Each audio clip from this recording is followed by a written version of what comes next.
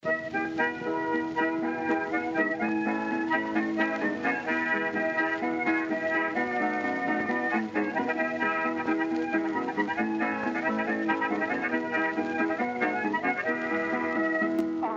everyone and welcome to Shot Reverse Shot. I'm Matt Risby. Good evening. And joining me, as usual, via the miracle of Saturday night technology, is our man in Havana. It's Ed Davis. How you doing, sir? All right?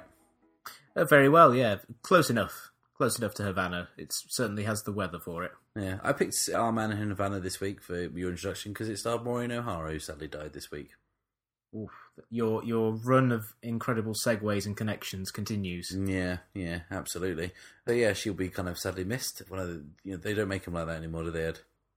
No, she was an amazing film presence, and also, like a lot of actresses of that era, when you look at her kind of back catalogue, it's surprisingly small because a lot of actresses kind of retired, either intentionally or not, after they hit a certain age, and so they have kind of a high concentration of hits, and she's got some kind of amazing work within that back catalogue.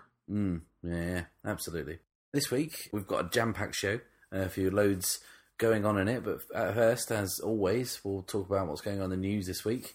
It was, I don't know, it may have escaped your notice, it was Back to the Future Day, which is a made-up day from a film that was all made up, and when it got to the day that's in the film, people kind of lost their shit. And it was really annoying because we got endless Facebook updates and tweets about hoverboards and the Cubs winning the World Series, which is ironic because they got knocked out in the postseason in the same time. And it was kind of irritating to me, even though I like Back to the Future, but it kind of made me not want to like Back to the Future. But a lot of people do like it, and that's proved by the fact that it rang up quite a lot of ticket sales this week. It clocked up nearly 5 million in worldwide gross, which is kind of absurd, thinking these are three films that were released kind of originally 20 years ago that people still have a huge appetite for.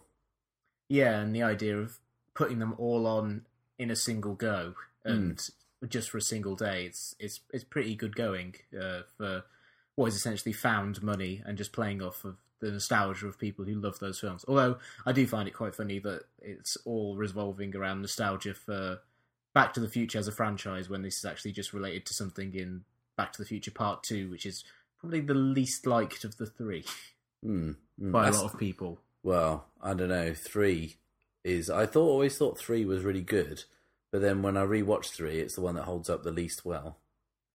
I think for me, the second one is undone by the whole future sequence, just because the future sequence is so kind of broad and kind of so upends the whole film in comparison to the stuff in the alternate 1985, which I do think is genuinely really good and really intriguing and dark and strange.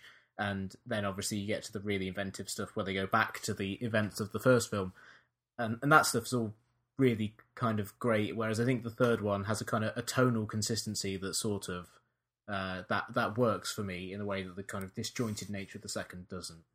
Except for that flying train. It's a pretty kind of tonal inconsistency. Yeah, that bit's kind of nuts. Did say that all three films, Back to the Future Part 1, 2 and 3, did occupy slots 1, 2 and 3 at the box office in Germany this week, so must have been a slow week in Germany. Yeah, well, they've got their own problems. They needed something to take them back to the good old days when they were divided into two countries, I guess. Yeah, because I guess that Part 3 would have come out just after the wall came down. Yeah, that sounds about right. So, like Hasselhoff, that film must have some kind of baffling cultural significance that no one else can truly understand. Every year they have like a nativity play where Hasselhoff comes along and pretends to be Doc Brown, and so it's a whole thing. I'm sure it is. We need to get some bona fide Germans on this show to kind of dispute that. But speaking of nostalgia, which has completely driven the whole Back to the Future Day thing, we had a Star Wars trailer last week, which kind of heavily leaned upon evoking nostalgia out of diehards, but also kind of set own records because tickets went on sale as soon as the trailer went online. And I mean, the numbers kind of everyone expected to be kind of big, but they've kind of destroyed all the records. I mean, just for IMAX sales alone, I think the previous pre-sale record for IMAX was $1 million, and that was set by Hunger Games and I think one of the Batman sequels, and that was $1 million full stop in pre-sales just before the film came out. In one day, Star Wars did $6.5 million. Wow, that is kind of crazy. Yeah, and perhaps unsurprisingly, those tickets overwhelmingly bought by older men. They're not doing much to dispel certain stereotypes about Star Wars fans. Yeah. And the trailer itself, I enjoyed immensely. But it kind of brought out a lot of interesting online discussion because, A, it's fascinating that this is one of the most anticipated films ever made. And we really don't know anything about it. There's still like big actors in the film and we don't know who they're playing. We haven't had like an official synopsis telling us what the film's about. We can kind of guess and kind of roughly estimate some of the relationships between the characters and kind of plot points and so on and so forth. But the other interesting thing is that I've noticed a real trend in like the last year, 2 years, of people really complaining that trailers give away too much. And we've even said it on this show. For instance, the Terminator Genisys trailer gave away the twist of the film. And other films have kind of given away whole sequences and, kind of things that are kind of integral to the plot you'd rather not know before you go in. And that's been a thing that's been happening in the last year. But then this trailer came out, and it doesn't really tell you anything. But all of a sudden, everyone's like, where's Luke Skywalker? We want to know what's going on. I want to know everything. And I'm just like, do you know what I mean? Surely this is what a trailer's supposed to do. It's supposed to give you a little bit of information, but not enough, so you want to go and see it. And then we're talking about how weird it is that we're going to go and see a film in December that we know nothing about, which is what it used to be like. Yeah, it's kind of incredible. I think in part it must come from a position of tremendous confidence, because I sometimes get the sense, certainly with that Terminator trailer, they revealed all of those twists because they were deadly afraid that no one was going to go and watch it. And I think they just had to start showing things that would get people talking about the film, and all it did was it just made people say, well, I don't want to see that film because you've shown me everything and I don't like what I've seen. And I think in the case of Star Wars, I think from that first teaser trailer, which was really just evoking a sense of atmosphere, and then only kind of ends with Han Solo and Chewie showing up, that was all about that set the tone where everyone went crazy for it, and then they thought, okay, I think we can get away with only giving people hints of this stuff. And I think that is something that very few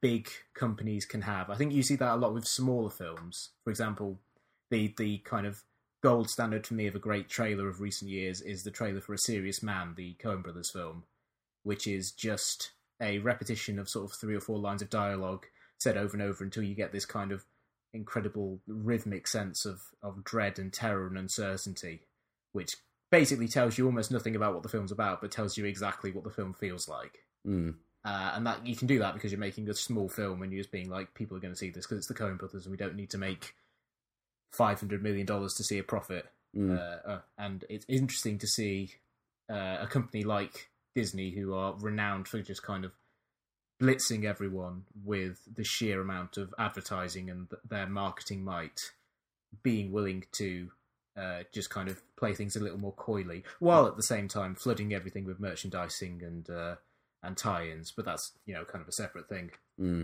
Yeah, I wonder what the IMAX pre-sales for A Serious Man were like. I can't imagine they were too big. But I think J.J. Abrams has got like a big part of that. He's a big fan of kind of mystery and smoke and mirrors and all that kind of nonsense. Quite often to his project's detriment. Yeah, that's the only thing that has me a bit worried about the playing it so close to the chest, is that if it's going to be like Star Trek Into Darkness, where there's kind of a big mystery thing that they then reveal, it'll just annoy everyone. Whereas I think that I'm hoping it's going to be a bit more straightforward than that. On a separate note, this is kind of my main misgiving about the marketing for Spectre, the new James Bond film, because the trailers for that, they've been playing very coy on the idea of like, oh, is Christoph Waltz playing Blofeld? No, he's not. Maybe he is, but no, he's not. And that's exactly the same thing they did with Khan. But maybe he is. Yeah, and it's the same thing they did with Benedict Cumberbatch playing Khan. And it's the sort of thing where you think, just say if he is or not, because that's more enticing to me than just kind of trying to be coy about who he's playing. Yeah. And didn't they give him like a name like Dave or something in Star Trek 2? Just like Dave Jones, and then it was at the end, oh, my name's Khan. Yeah. Or he just kind of reveals it, and it means nothing because you think, these characters don't care who you are. It's like, that means nothing to them in this timeline. Just as, like, hiding it, and then you suddenly realize it's like, I am Blofeld. It's like, okay then. Yeah, nice one. There's also been a bit of a brouhaha online, hasn't there? A small vocal group of people been trying to boycott, or trying to start a boycott of the new Star Wars film on the basis that it promotes white genocide. We don't really want to give them too much exposure, but we would like to use this opportunity to call them a bunch of Yeah, I think so. It's a terrible, terrible internet thing, isn't it? Why does the internet harbour such kind of trolls? I think it's just a case of people glomming onto something that's obviously going to get them a huge amount of traffic, but then just kind of finding some way of relating to it that'll get people angry and talk about it. But my main problem with the whole thing is they say it promotes white genocide, whereas obviously in the first Star Wars film, a whole planet full of white people got blown up. So it's not like this is new. Yeah, white people have been being wiped out in Star Wars for a very long time. Yeah, get used to it, man. The times they are changing, etc., etc. Speaking of white genocide, Chris Rock is hosting the Oscars. That's an acceptable segue, Ed. That is an acceptable segue. I like it. Yeah, I'm pleased with that. I thought it was fun last time, and I just hope Sean Penn can turn up and make, and just not get what's going on. Yeah, I said that my ideal Oscars is Chris Rock hosting the whole thing, and then Sean Penn being like on a swing over the whole thing. And every so often, Chris Rock will just kind of look at him and make jokes at his expense. He's not allowed to respond. Because Sean Penn, that was probably one of the most dickish moments in Oscar history when he defended Jude Law against some very kind of tame jokes about him not being in very successful films. Well, it wasn't the joke that he was in a lot of films that year. Yeah, he was in a bunch of films that year that didn't make any money. Okay. He was in a bunch of flops. Right. And then Sean Penn gets up and he's like, Jude Law is one of our finest actors. It's like, these are jokes, mate.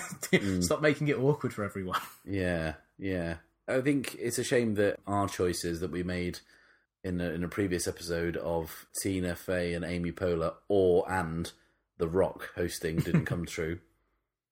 Yeah, I think the best we can hope for in that is that they'll be presenters at one point, like just to hand out awards, which The Rock did last year, and they basically gave him nothing to do and he made it shine. So I think as soon as they realise that when they give him 4 hours of nothing, he can probably make it work. Yeah, if anyone can. We'll finally get him. The Rock can. That's kind of the news this week, but we've had a bit of reader mail, Ed, would you believe it? We didn't even ask for it, like we did for the 100th episode, and this was just volunteered by one of our good listeners.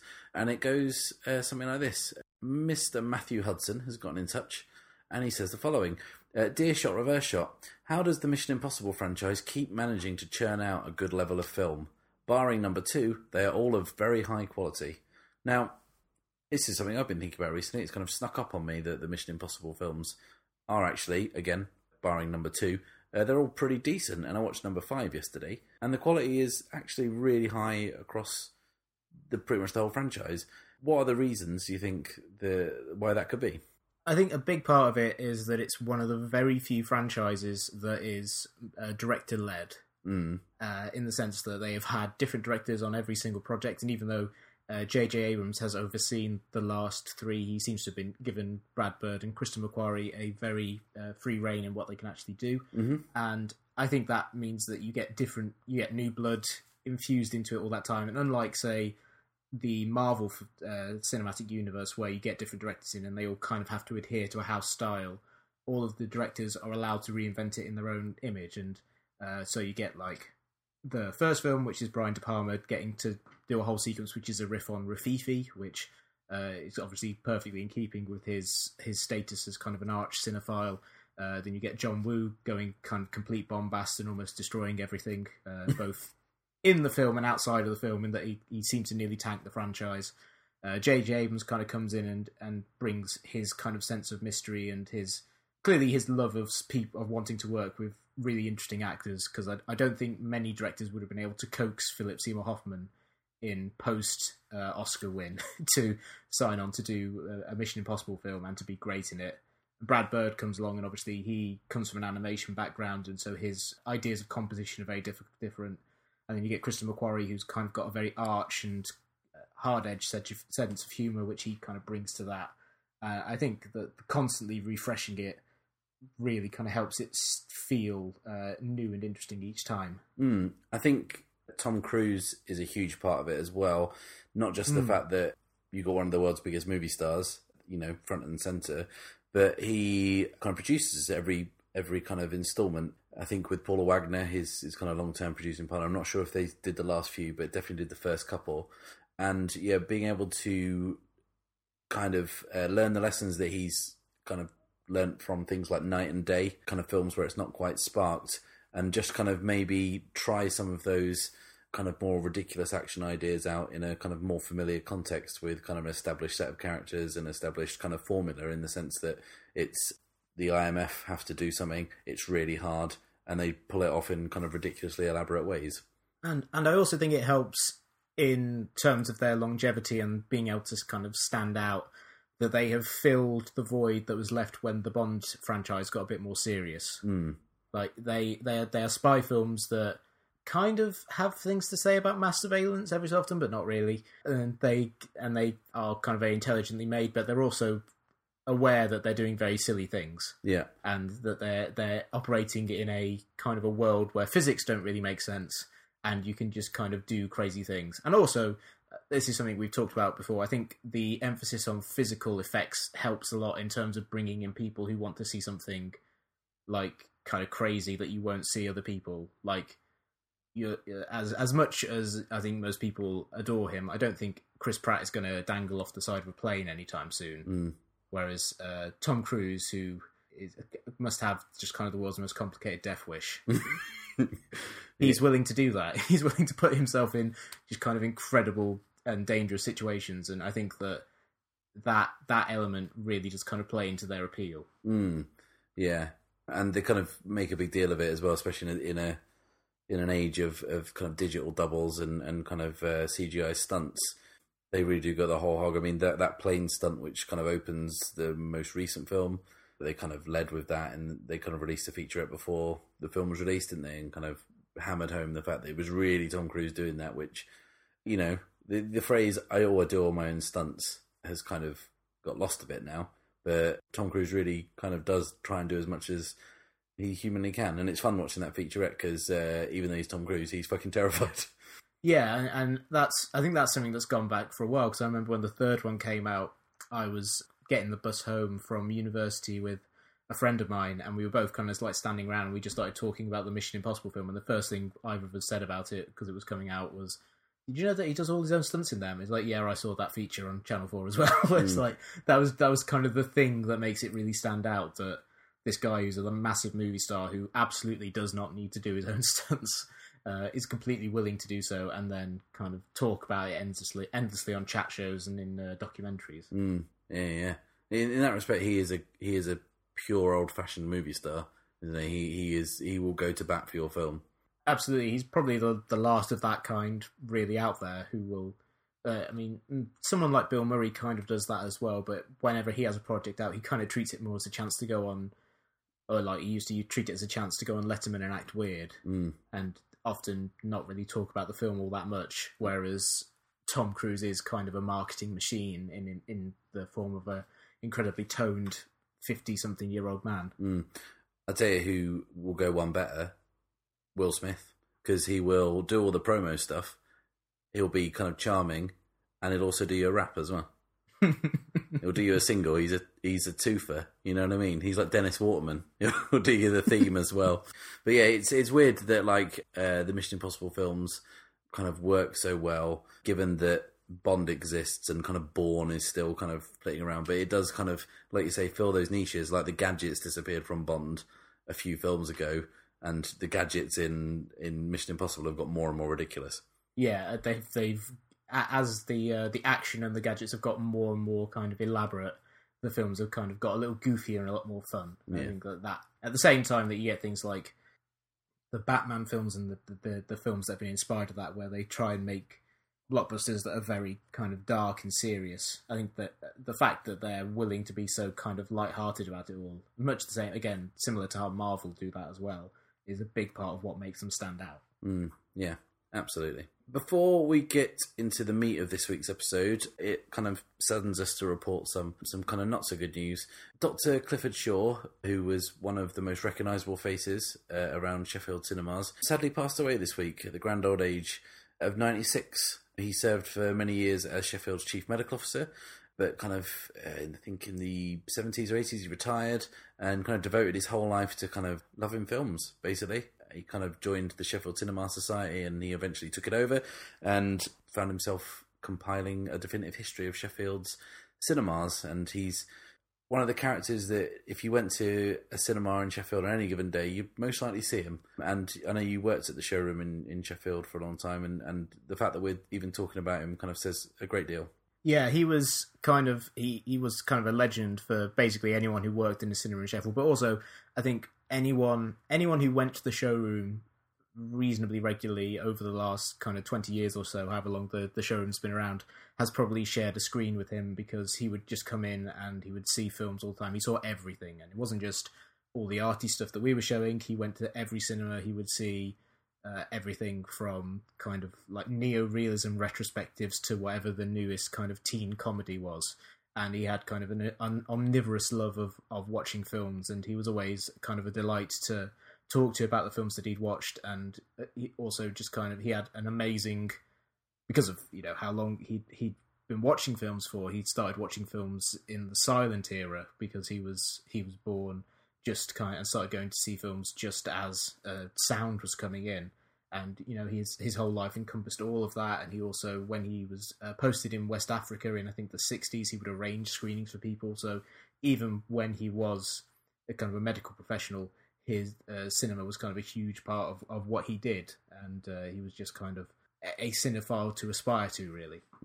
It's weird, like, seeing on Twitter, just as the news came out this week, so many people who kind of we know and we're connected to, and people who I even don't know, kind of seeing their stuff retweeted on, talking about how much, you know, little stories about him. Kind of, I can't remember who it was, but someone said that I think he came out of a film and they said, "Did you enjoy that?" And he was like, "Yeah, the character didn't have to die at the end, though."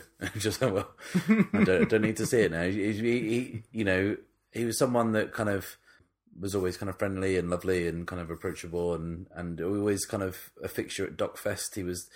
He saw more films at Docfest than you ever could hope. And, you know, given that even in my kind of recent Docfest attendance, which is, you know, kind of the last 7 or 8 years, he was kind of an ever present. He would see more films than I would. I mean, even when I was kind of caning through 5, 6 a day, he would be there earlier than everyone else, and he'd kind of stay later than everyone else. He probably didn't go to as many parties, or kind of the latest stuff, but yeah, he was always there, always seeing it, and yeah, it's going to be sad to not have him around. Yeah, and I believe Docfest are going to name an award in his honour. Yeah, primarily because I came up with the infinitely less classy idea of putting his face on the bag that comes out every year, and then kind of Dave Holloway, who works for Docfest sometimes, we were talking on Twitter and came up with the idea of pitching it to Docfest, and we said maybe you should kind of name, is there any reason why you can't name the audience award after him? And they said no, there isn't any reason. So, you know, hopefully they'll kind of follow through on that, and we'll kind of see him kind of honoured in that way, because that would be kind of very cool and appropriate. But yeah, speaking of honouring Dr. Shaw, we thought we'd dedicate this episode to him and talk about, you know, the act of cinema going. It's something we've not really talked about in a dedicated way before, done kind of little bits and bobs of it, but it kind of seems appropriate. It does, and it's kind of weird that he passed away this week, because we were planning to do this anyway, this episode anyway, because my friend Dr. Patrick Glenn, who I've known for many years, went to university together, approached me with the idea of doing an episode about cinema going so that he could interview his Professor Melvin Stokes of UCL, who is doing a project about cinema going in the 1960s, and we have that interview now, which was conducted by Pat, but he was inaudible on the file he sent to me, so I have overdubbed him asking the questions that he asked. So thanks, Pat, for doing that, and also thanks for saying that I could overdub you to make it listenable.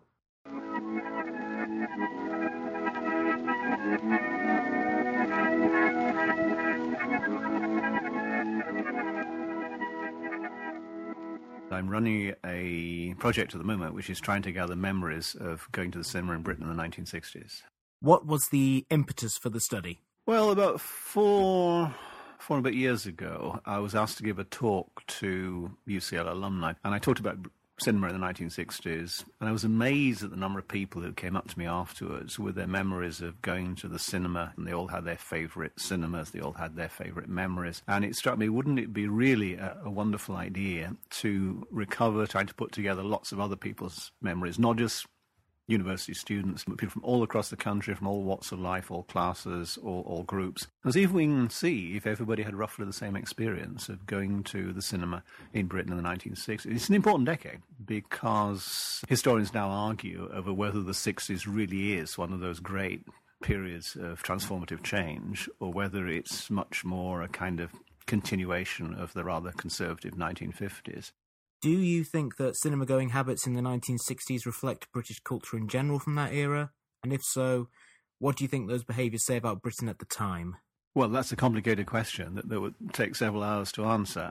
But basically, it depends what films you're going to see in the 1960s. And most films that people saw were American, as had been the case since the First World War. American films tended to dominate the British market. But you also have two kinds of British films, which there was a big reaction to in the 60s.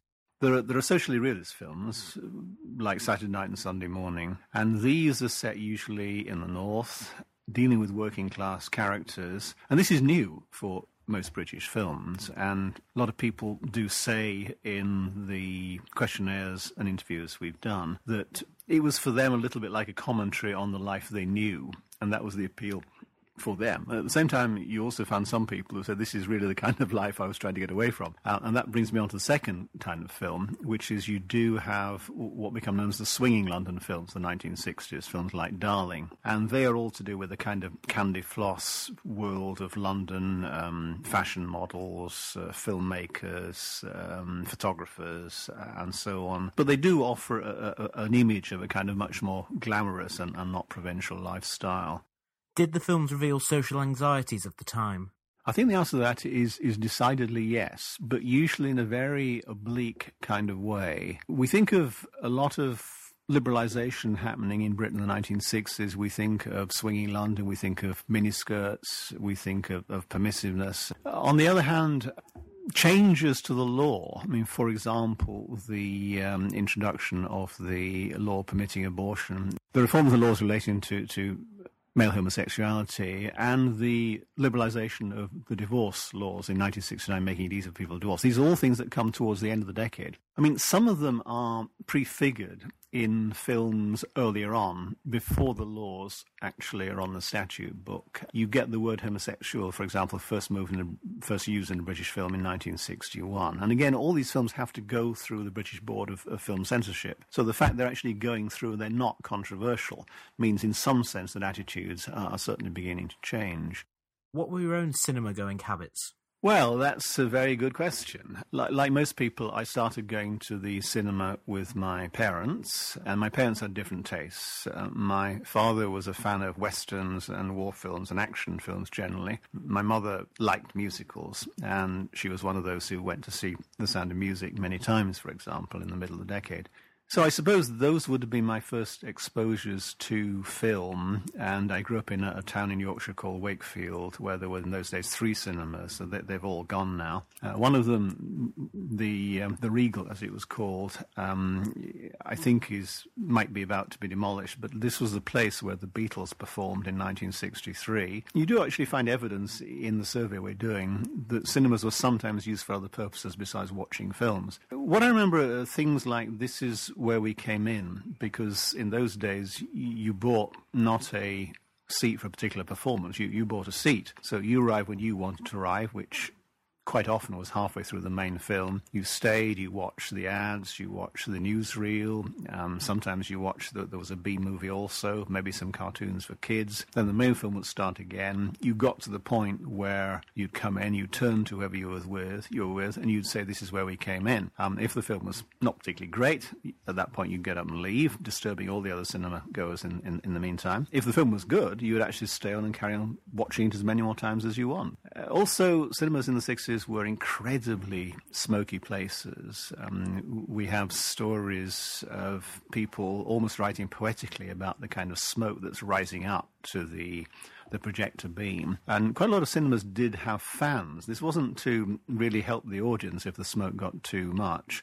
It was really to get rid of the smoke so people could actually see the film. And by the end of the 60s, you're beginning to have a strange invention called non-smoking rows. What that means, of course, since these things aren't usually air-conditioned, is you would sit there in the first or second row, imbibing everybody else's smoke, but at least virtuously you were sitting in a non-smoking row. And also, there was a ritual about going to the cinema. Going to the cinema was something special. You sometimes dressed up for it. The plushness of the chain cinemas, the curtains, the carpets. Quite a few people in our survey say that, it was impressive to see the carpets in the cinema because we had lino at home. Part of the ritual was settling down. If you went at the beginning of a performance, of course, the safety curtains would be in use. So you would see these red plush curtains covering the screen. They had to pull back before the film actually started, or the programme actually started. And during the interval, the curtains would come back and ushers would arrive with trays of snacks. Now, by today's standards, they're fairly elementary stuff. You'd get sort of some ice creams, maybe some chalk ices, pastels, maybe Maltesers. And the only drink most of these places had was something called Kiora, which was a very strange and kind of slurpy drink. You drank it out of a straw. You had it because there was nothing else, but nobody liked it very much. And even so, you'd pay for it, therefore you drank it all, and you kind of slurped it up, and sometimes you became very unpopular with the people who were sitting around you in the cinema while you were doing that. Also, there was a certain slight discipline about cinema in the 1960s because you had a well-developed system of ushers who would show you to your seats, usually women, not always, but usually women, and they would point the torches, and sometimes they would police the cinema. So if people kissing whatever on the back row became a bit too raucous and a bit too disturbing to other people, that they'd come and shine their torches on people's faces. We've also got a lovely comment by one woman who said that if the film itself was really quite boring, the people like myself in the audience would turn around and watch what was happening on the back row because it was far more interesting and exciting than the film. Finally, how can people get involved? Well, we have a website, which is www.ucl.ac.uk/cinema memories, and that gives you all the details about the project. We've been travelling around the country doing various screenings in lots of locations. We're still carrying on doing that. There's a questionnaire that can be either completed online or on paper. And if this sounds as if this is a sort of very serious social science survey, which it is, but we also find that almost everybody who fills in the questionnaire is telling us it's actually really fun to do. And once you actually touch one memory, you begin to touch lots of other memories. So do please get involved. We'd love to hear from you, and we're acquiring a wonderful store of how people remember going to the cinema in 1960s Britain. But there's always space for some more.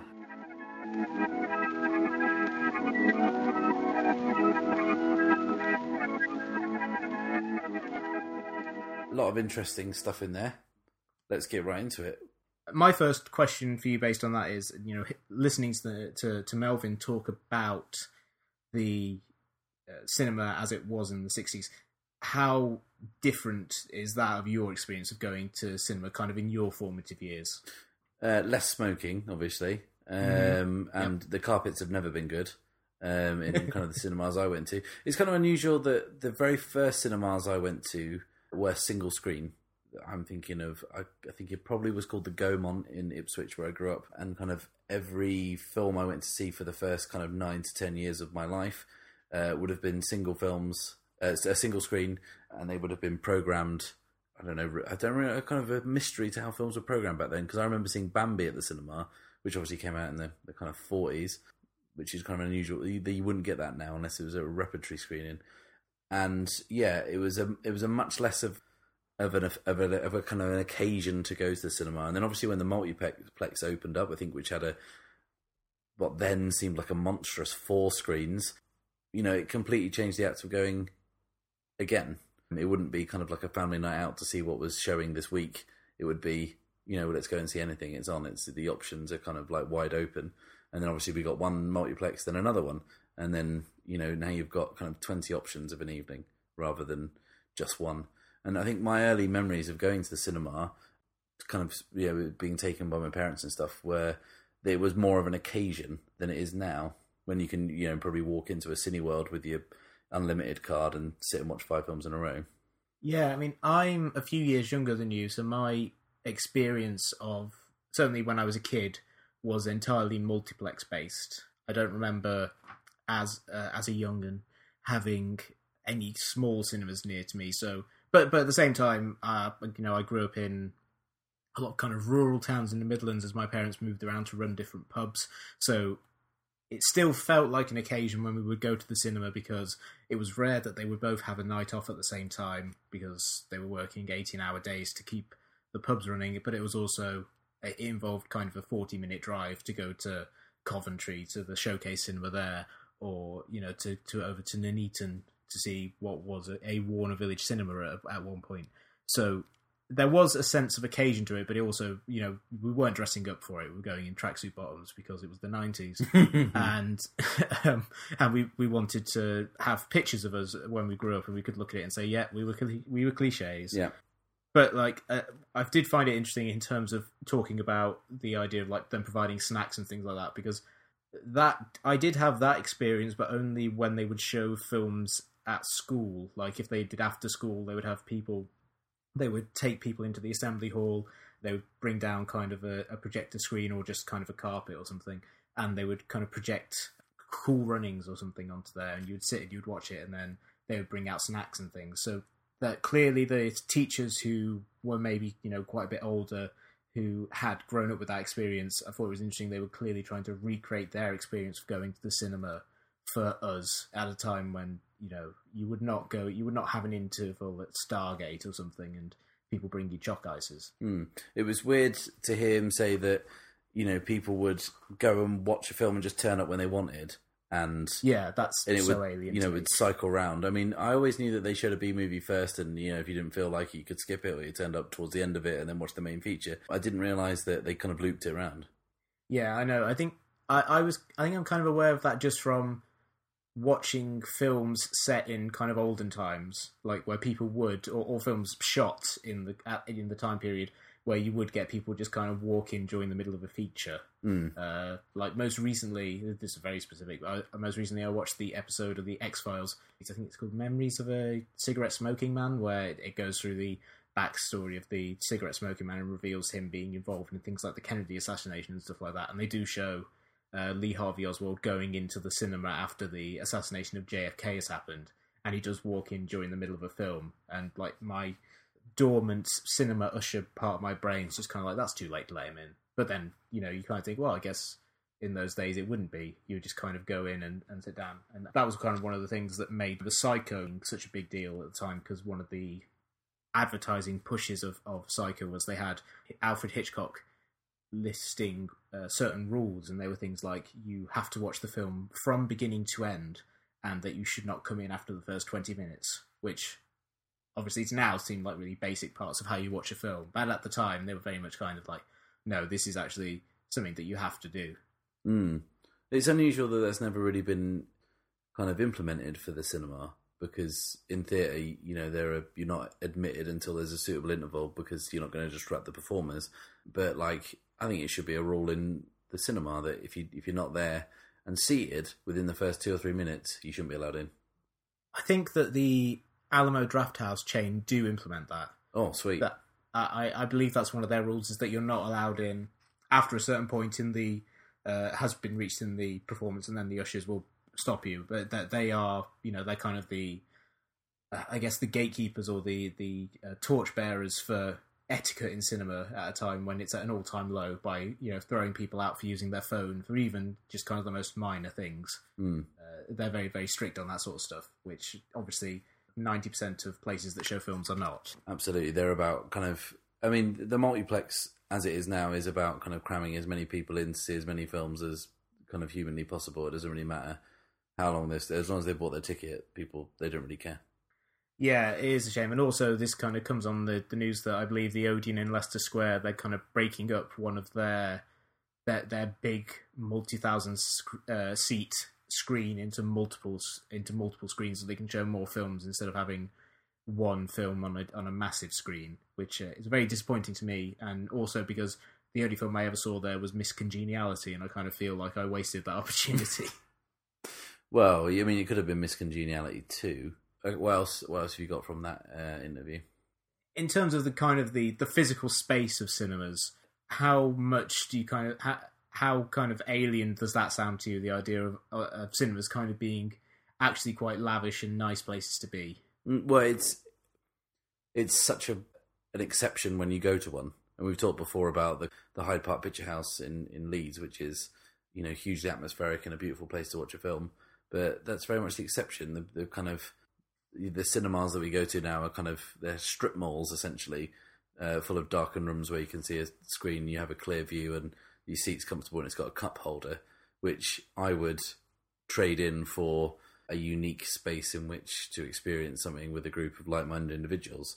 There's just not the space for that these days, and those small kind of bijou kind of boutique theatres are kind of slowly becoming a thing of the past. But the good thing is that they are being kind of preserved and saved because they do occupy a niche that people want filled. Yeah, I mean, the Hyde Park Picture House is kind of the gold standard of that for me, of cinemas I've been to. I'm sure there are other ones that are equally as nice, but that's the kind of the nicest one I've ever been to. It does have a sense of occasion to it, to feel that you're actually sitting down in kind of lovely seats in a well-appointed place, as opposed to our touchstone for awful cinemas, which is the Odeon in Sheffield, which is a brutalist nightmare. it's just kind of horrible small screens built around the contours of the nearby car park, so you have incredibly weird rows, and there is a kind of a charm to seeing the way in which they kind of cram one row with just a single seat because they're trying to get an extra one sold, even though it's in the worst position possible to watch a film. But yeah, it's the sort of thing where you show up and you think, I don't need to respect this place or the people in it. They've made their choice to come here. Yeah, and it really does promote, like you say, a kind of a disrespect towards what's going on. People will kind of walk out, they'll kind of do other things, kind of play around on their phone or whatever, if the place is a kind of a shed, essentially. And the Odeon in Sheffield is a good example of, something that's not very well thought out, not very well put together, and if anyone gets up in the middle of the film, their whole body gets in the way of the projector beam, and you can see their whole silhouette on the screen. Then they realise that, and then they start pissing about making kind of shadow puppets, which generally does make it kind of the worst place. Although you won't know this because you don't live here anymore, but there's a new cinema opening on the Moor, a huge redevelopment. So we'll see how long the Odeon lasts up against that monolith, which will probably be the better design because it's custom built. Yeah, I mean, the aesthetics, I think, of cinemas is kind of a major hurdle at this point. I think is kind of a thing. It's frustrating how no one seems to have picked up on that. If you design a nice space, chances are you will get more people to come along. It kind of touches on that thing Oscar Wilde said, when asked why is there so much violence in America, and he replied, the wallpaper. And he was essentially saying that if people live in places that are not aesthetically nice to be, if they don't get any joy from the surroundings they're in, then they will not kind of act in the best possible light. And I think that pretty much any mainstream, any multiplex cinema that isn't designed with the idea of saying, this is a nice place, we should try and make it seem as nice as possible so people actually like being here, is kind of doing themselves the problem of people not treating the space as a public space instead they will just treat it kind of with complete disregard. We're continually told year after year that people are becoming less and less engaged with the act of going to the cinema, and there are so many reasons for this. The fact that you can have Blu-ray at home, which is magnificent quality. You can have a 50-inch telly at home quite kind of comfortably, against the fact that films now at cinemas are digitally projected and not necessarily with the greatest care in the world. Do you think that the future is as bleak as some people are saying it is, or do you think that we're kind of on this course for quite some time? I think I'm just kind of going to end up echoing things that like Mark Kermode said, but I think that the future of multiplex cinema is probably quite bleak. Because they are these huge monoliths that need a lot of people to come to them in order to survive, and people are not choosing to do that so much. I mean, people still go to the cinema. Films still get, they still sell a lot of tickets, not as much as they used to, but it's not like I was looking up details on attendance figures in Britain over time, and It's not like the 80s where in 1984 only 58 million tickets were sold at a time when the population of Britain was 56.4 million, and now it's shot up to about 176 million. So it's not as bad as the 80s when cinema seemed to be on the verge of dying out completely. But fewer films are being shown in general, fewer films are being released in multiplexes. That these cinemas need to sell a lot of tickets and to make a lot of money in order to be viable. Whereas I think smaller places, if they can cultivate a kind of a loyal audience and they can, program intelligently to kind of get people in and every so often put on, like the Showroom does, where you occasionally put on like an Inception or something, that might draw in a more mainstream crowd. Things that do that, I think, are a lot more flexible and have a better chance of surviving in a way that, in a landscape that isn't perhaps conducive to the idea of mass cinema going. Do you think that certain types of film will always be shown in the cinema? And do you think that, as kind of I've read from various kind of sources, cinemas kind of maybe in 20, 30 years would just be for huge blockbusters and all other films will find their outlets on kind of VOD or kind of streaming? Which is kind of a depressing thing because it means that, a big blockbuster film is guaranteed to be seen on a big screen, whereas, a kind of a small intimate drama, which is, should be intended to be seen on a bigger screen as possible, perhaps won't find a home there. It is a shame. I do kind of feel like that seems like the most likely outcome, and it would be quite depressing because I do feel, even though I watch most films that I see now, I see at home just because stuff either doesn't open near me or I don't have time to fit it in around work to catch stuff before they disappear from the cinemas. I prefer to see films on a big screen as often as possible, and I think that is where films should be seen. Regardless of the budget or the ambition, the best place to see a film is on the big screen, ideally projected from film, but I'm not a purist like that in the way that a lot of people are. But, there are ideal ways that you should see a film, and I feel like those ideal ways will cease to exist for most films within the next 20 or 30 years.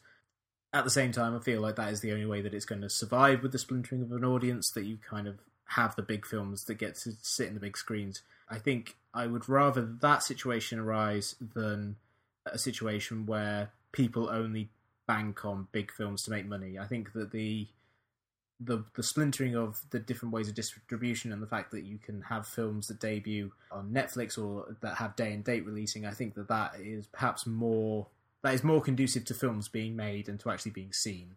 They may not get seen in the best possible situation, but I feel like it's a better situation for these films to be seen by people than to have them like playing in only a few screens and then they just kind of fade into obscurity. It's a weird kind of double-edged sword, isn't it? That an independent filmmaker has the better chance of having their film seen, just not in a cinema. I mean, like, it came up earlier this year, the film 45 Years, the new Andrew Hay film, came out and it was day on date on VOD. And I was like, well, you mean that I could pay £25 to go out and see the film with 2 tickets for me and the wife and, some popcorn and a cup of tea or whatever, or I could pay £7 and I don't have to leave the house? And it was kind of a weird thing that, like, that's unusual for me to be presented with that dilemma. And, spoiler, dear listener, I didn't choose either. So I'm too lazy to make that choice. I'll wait for the VHS, it's fine. But, like, the idea that that's a thing that will happen more and more, that, like, you're saying to someone who lives in a society which is, time poor and, kind of live in uncertain economic times. I can't believe I can say that with a straight face. You present you an option to sit there and click a button and it will appear on your telly rather than you having to go and sit perhaps next to someone who's not that interested and who's on their phone the whole time. You can sit at home and watch it. It'll be on your phone. You know what I mean? Yeah, and it's interesting in the last couple of weeks because the film Beasts of No Nation, which is directed by Cary Fukunaga, who is kind of most famous probably for directing True Detective, Jane Eyre and Sin Nombre. He directed this film for Netflix, and the film debuted on Netflix and in cinemas at the same time. And surprisingly, did very poorly in cinemas because who'd have thought? Because they put it out into whatever it is, like 60 million homes, but Netflix have basically kind of said that's what we kind of expected. We just put it in cinemas because we want it for awards consideration, which is kind of you kind of feel like but films tend to get more attention if they make money. Yeah, if they're making headlines because no one went to see it, and that's not the best publicity. But that is an interesting situation where again, you're giving people the option, and the question becomes, is it better that it's being seen? Because I think a lot of people probably have checked it out because it's on Netflix and because it comes from a director who's kind of got a degree of pedigree, and it stars Idris Elba, who's kind of a very well-known star. Is it better that it's just being seen, or would you rather that it actually like make money and that you can actually, even not just financially, just so that you could have the bragging rights to say, hey, it did really well in limited release? Yeah. It's a weird thing that, like, if I was an independent filmmaker and someone said, well, do you want it to be seen or do you want it to be seen in cinemas? I honestly don't know how I'd react. I think I'd probably just want it seen. Yeah, it's the slightly less dire version of the dilemma where people, like you hear independent filmmakers say, people will say to them, or even just anyone in creative arts will say, hey, I saw your film, or I heard your comedy special or whatever on, and I torrented it, and they'll kind of like say, hey, I thought it was really funny. And those people will say, on one level, yeah, I'm great, you saw it, but fucking pay me. I think that that is kind of the problem of the way that place that media is now, is that it is easier for people to see things. It's harder for people to actually make a living from making things that people see. Yeah, absolutely. It was a weird thing that was on the radio, like maybe 2 weeks ago, and it was the lead singer of Tame Impala had said that, like, he was like, well, I don't care if you've downloaded it as long as it made a connection to you, man.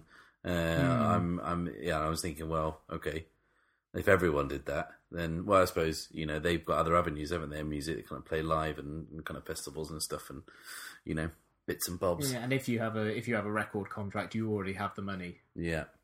It's not like they're going to do live action performances in theatres of films. Although I think that'd be great. That should be part of the contract. They release it in cinemas for one day, and you have to pay to go and see it. But if you don't, you have to catch the touring production of it, performed by amateur actors with puppets. I think that could improve something like Jurassic World. Oh, could you imagine? The sock puppet Jurassic World. That'd be amazing. This has been dragging on for a long time. This is not a new concern. Cinema might face a bleak future. A couple of years ago, there was a very interesting discussion between two kind of heavyweights of the field, George Lucas and Steven Spielberg. And George Lucas seems to suggest that it would, kind of go the way of kind of Broadway. And he kind of said the following. He said, you're going to end up with fewer theatres, bigger theatres with a lot of nice things. Going to the movies will cost $50 or $100 or $150, like what Broadway costs today, or a football game. It will be an expensive thing. The movies will sit in theatres for a year, like a Broadway show does, and that will be called the movie business. Now, obviously, a lot of what George Lucas says could be kind of passed off as the gibbering of a kind of a lunatic. Do you think that he might be onto something there, or do you think that is perhaps too far? I think that in his madness, he unveils some truths. I think that if cinema is to kind of stay viable in that regard, I think the idea of charging more for a better service seems to be the most likely way, if you prevent it as luxury and you actually provide people with luxury, as opposed to what cinemas do nowadays, which is gouge people. They charge more for less, they hire fewer ushers, they make terrible popcorn and offer terrible snacks, they overcharge on drinks and things like that. If you were to offer, to cite them, do what the Alamo Drafthouse do, which is where you pay to have a decent number of ushers, you offer good food and drink, you provide people with an all-round kind of very pleasurable experience, people will be willing to pay more for it. The idea of it being like Broadway, where a film will play for a year, I don't see that happening for narrative films. I think in the case of something like over here at Cape Canaveral, they have had like an IMAX documentary about space that has been running for about 12 years or something like that. Things like that, which just run in their dedicated theatre for, at this point, literally a decade, and they charge for it, and it's a special thing that you go to and see. I could see that working, where if you have some sort of special installation-y sort of thing that people can watch, that could kind of work, but I don't know if your average big screen kind of blockbuster would be able to sustain interest that long, unless you're going to completely destroy the idea of kind of home viewing. Like if they stop releasing films on any format other than being able to watch it in the cinema. Which will never happen, because, streaming now is so prevalent. And I made a joke about it in an episode gone by. You know, I said that who watches a series on Netflix or something that they own on DVD because it saves them having to get up and change the disc. They can just click continue playing. And if you've been watching it too long, they get the insulting message saying, "Are you sure you want to continue watching this?" Which I was like, you know, who do you think you are, Netflix? Leave you know, leave it out. But like the very idea that if people are becoming that lazy, then if they can't be bothered to actually buy the disc, and people, you know, the companies cotton onto that, and they just appear on your VOD device, whether it's like kind of Now TV or Sky or Netflix or Prime or whatever. People are obviously going to go for that. They'll buy their fucking hands off. I bet you if you asked, kind of, if you did an exit poll, any film, kind of maybe not a huge blockbuster, but any film at the cinema on any given kind of Friday night, and said, well, if you could have had that delivered to your home and you could watch it in the comfort of your own lounge, would you have done that over the experience you just had? I think you'd probably be disturbed to find quite a lot of people, you know, saying yes. It does make me wonder if it's going to get to the point where people who see films in a cinema are going to be like people who buy music on vinyl. Because that's kind of more of a specialised thing. And I think that in recent years has grown in the way that, you know, sales of CDs has fallen. You know, people buy or listen to music most often digitally now, but there are hundreds of thousands of vinyl LPs sold every year because they're, for a subsection of people, that's how they want to enjoy their music. And I feel like the way that trends are going in 20 or 30 years, it would not surprise me if that's what you end up with, is that cinema watched in a cinema is kind of the area of enthusiasts and is kind of more catered to and more tailored by small cinemas as opposed to kind of big multiplexes which can't live on an audience that small. Yeah. I mean, the vinyl thing is a reaction, isn't it, to things like, you know, people listen to music digitally. They don't listen to albums anymore. You know, they'll stick library or a playlist on shuffle, and, you know, stuff will just randomly be thrown up. And the vinyl thing is a reaction to that. People want to go through the ritual of listening to an album, to actually set it up and put on side one and then turn it over and then listen to side two. Can you see any kind of reactionary changes in viewing habits in cinema along the same lines?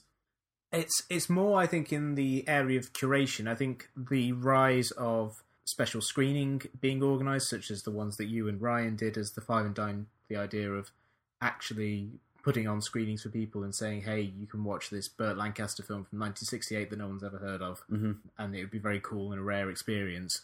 Or what the Badland Film Collectives have been doing in London, where they find interesting films to put on and, you know, try and project them in 35mm and stuff like that.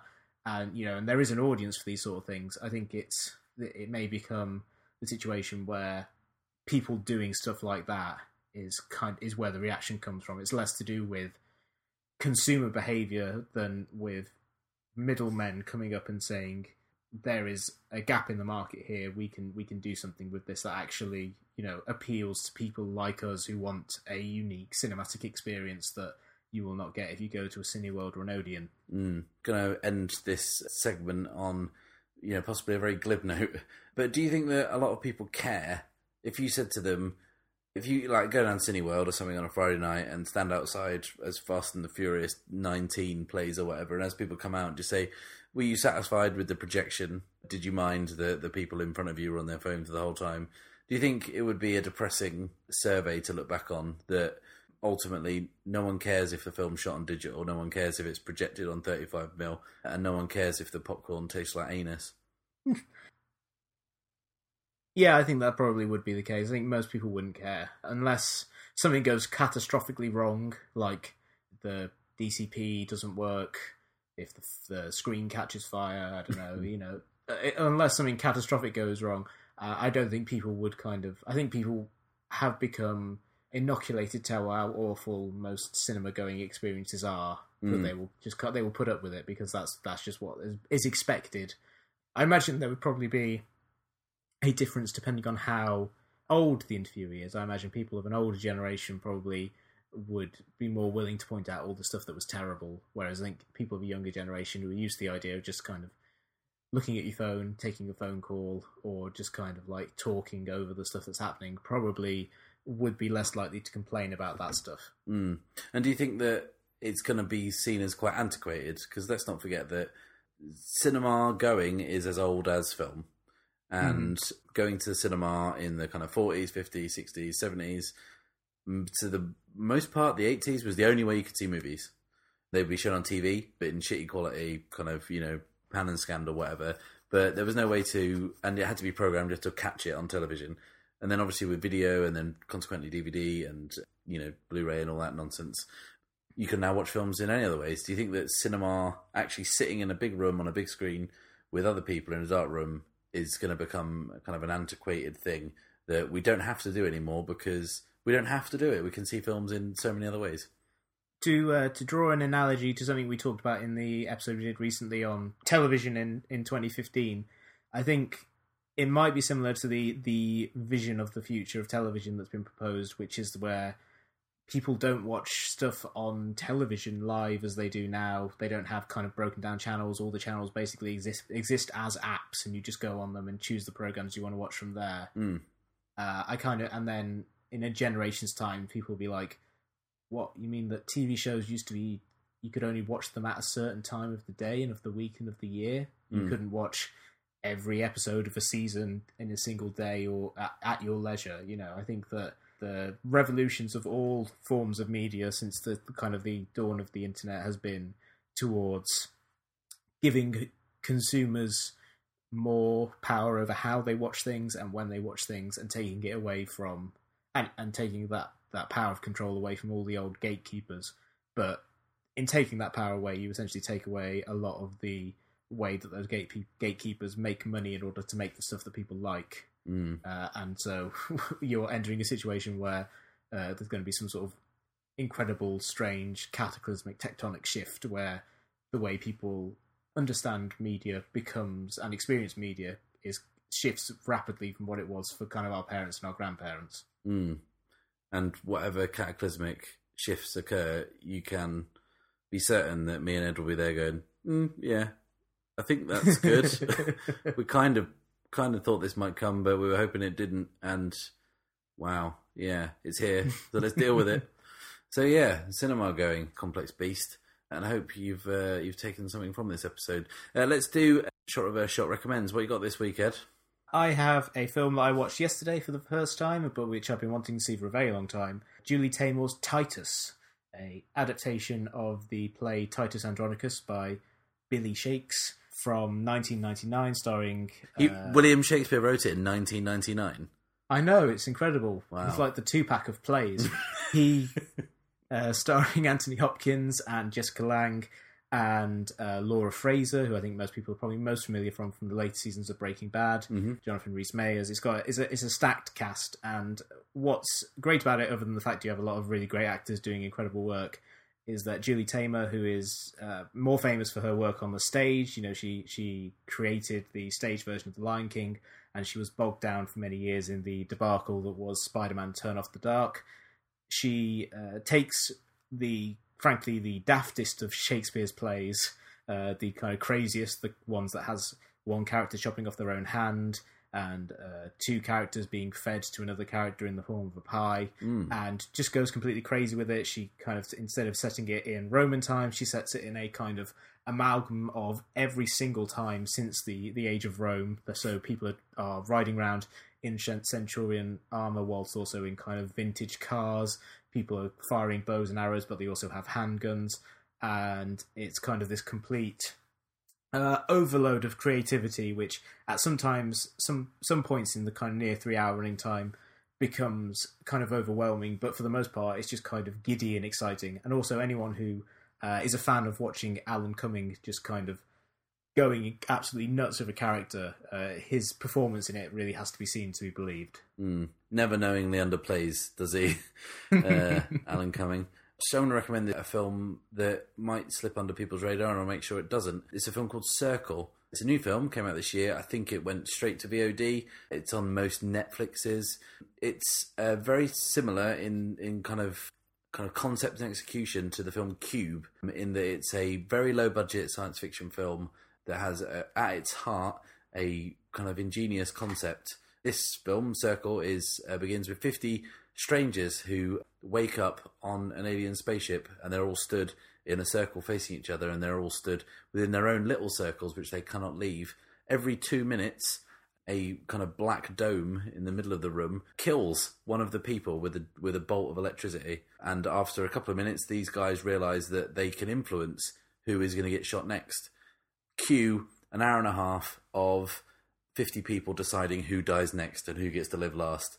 And it's a great concept. It's executed really cleverly. It is not perfect. It is let down through some of the same things that Cube is let down by, which is some kind of quite shabby acting and a kind of a slightly slow middle section. But ultimately, it is a hugely fun little film. It's kind of like, if I had to pitch it, it's kind of like Cube meets The Weakest Link, but without Anne Robinson. In this, Anne Robinson is a shiny dome that fires electric bolts and kills people. Nice. But yeah, definitely check it out, because I would hate to see that film slip by with no one kind of seeing it. That's it for this week. It's the end of the show. I'll say the things that I normally do. Thanks for listening. That's one. And the rest is, you can find us on Facebook and on Twitter and our website, which is srspodcast.podbean.com. If you've got questions like Mr. Hudson had earlier, please do get in touch and let us know. You can also find us on iTunes, Stitcher and Player FM. And if you want to take part in the study that Melvin Stokes was talking about earlier on in the episode, or if your parents or grandparents you think would be interested in doing it, the URL again is ucl.ac.uk/cinema memories. It takes about 45 minutes to complete the survey online, or you can get it mailed to you and do it at your leisure. It's a really interesting study. My dad did it earlier, and he was talking about how it kind of sent up a kind of a Proustian rush of all of these different memories of going to the cinema in the 60s when he was young. And he said it's a really fun experience to do, and it would help out in a very interesting sociological study. And I'll put a link to that in the show notes to this as well, if you would like to just not have to type something. I love a good Proustian rush. We'll be back next week with a Halloween episode, which should be a lot of fun. Until then, it's goodbye from me. And goodbye from me. And goodbye from me.